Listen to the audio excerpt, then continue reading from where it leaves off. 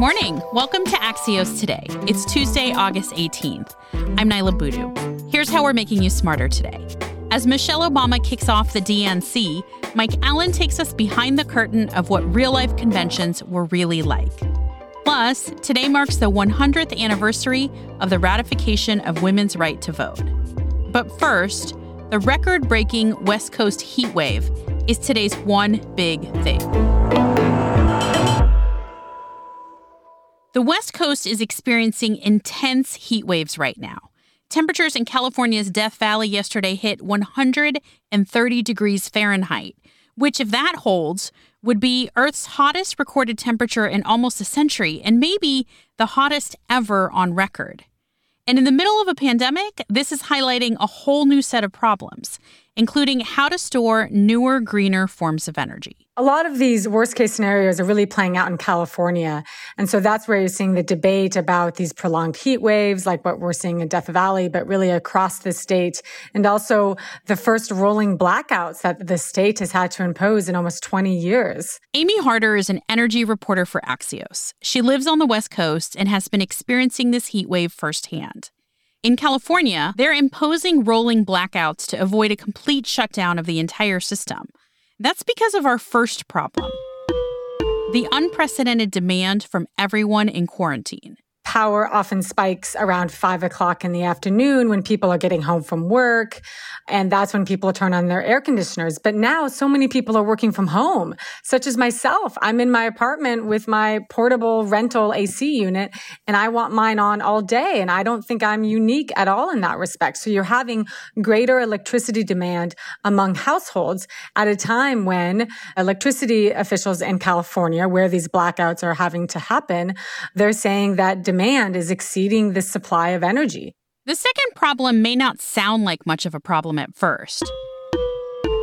Compared to the rest of the country, California is by far the greenest.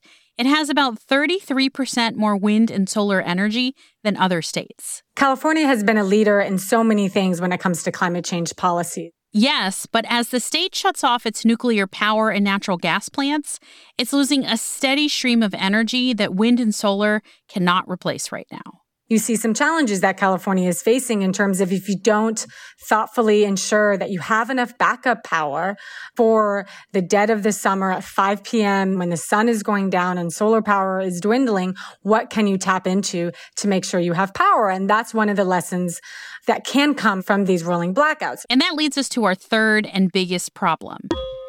These new sources of energy are feeding into an aging electrical grid system. There needs to be real concerted effort to make sure that the power system itself, along with the energy sources, are going to be working together to ensure that there are not blackouts. And so I think you can't point to one problem or not to say this is what's causing these blackouts. It's a combination of factors. The big picture is that the heat wave and resulting blackouts aren't just happening because of the pandemic or an aging electrical system, but because of our global climate change crisis. I often say that climate change is like diabetes for the planet. It doesn't create weather conditions that didn't necessarily exist before, but it makes everything worse. So it makes heat waves worse. It makes rainy seasons worse. And so right now we're experiencing a really bad heat wave, and that's in line with what scientists say will happen as the Earth continues to warm. Amy Harder covers energy for Axios. We'll be back in 15 seconds with an inside look into the Democratic National Convention with Mike Allen.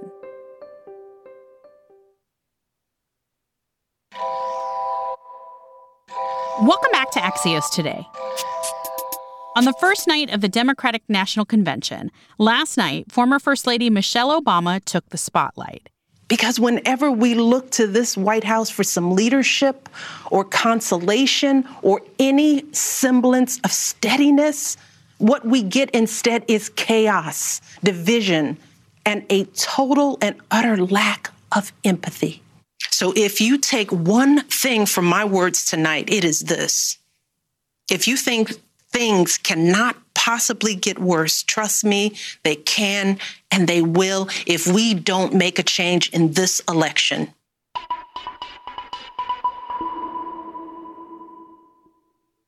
It was an impassioned plea and such a different moment than if it had been delivered on a big convention floor. If this had been in person, everyone who was at the convention would also have been clamoring for a ticket to get to that floor. Axios co-founder Mike Allen knows all of this very well. He has attended many conventions, 12 to be precise.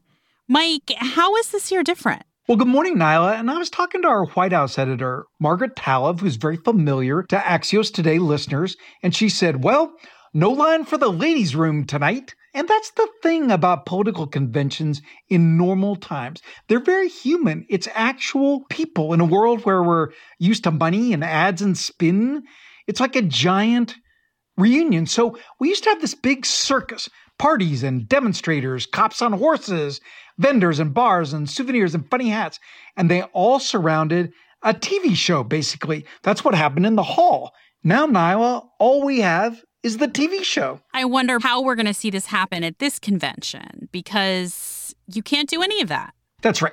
And that's my one serious tip for our Axios Today listeners, Nyla.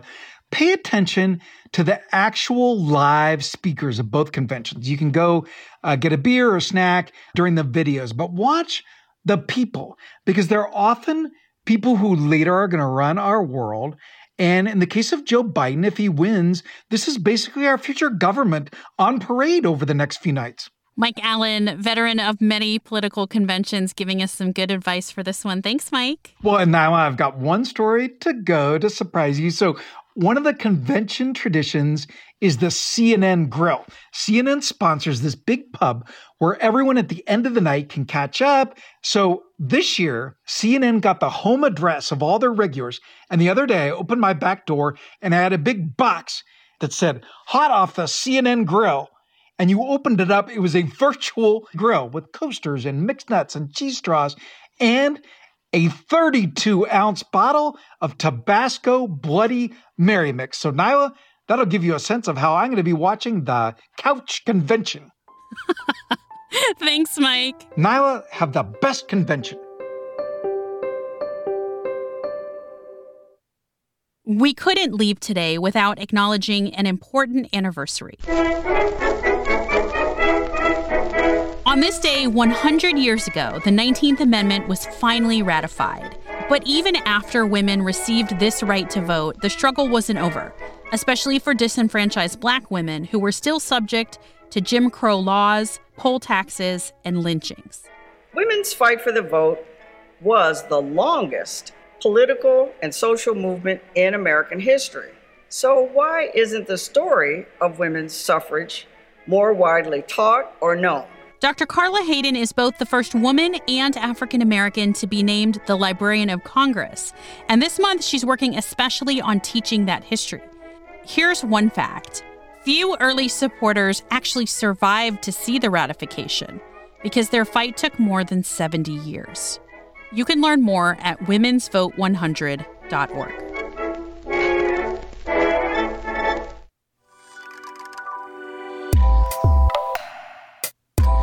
That does it for us today. You can reach your team at podcasts@axios.com. You can also find me on Twitter @Nyla Boodoo. And we'd also love it if you'd share the show with someone you think might appreciate it. I'm Nyla Boodoo. Thanks for listening. Stay safe, and we'll see you back here tomorrow morning.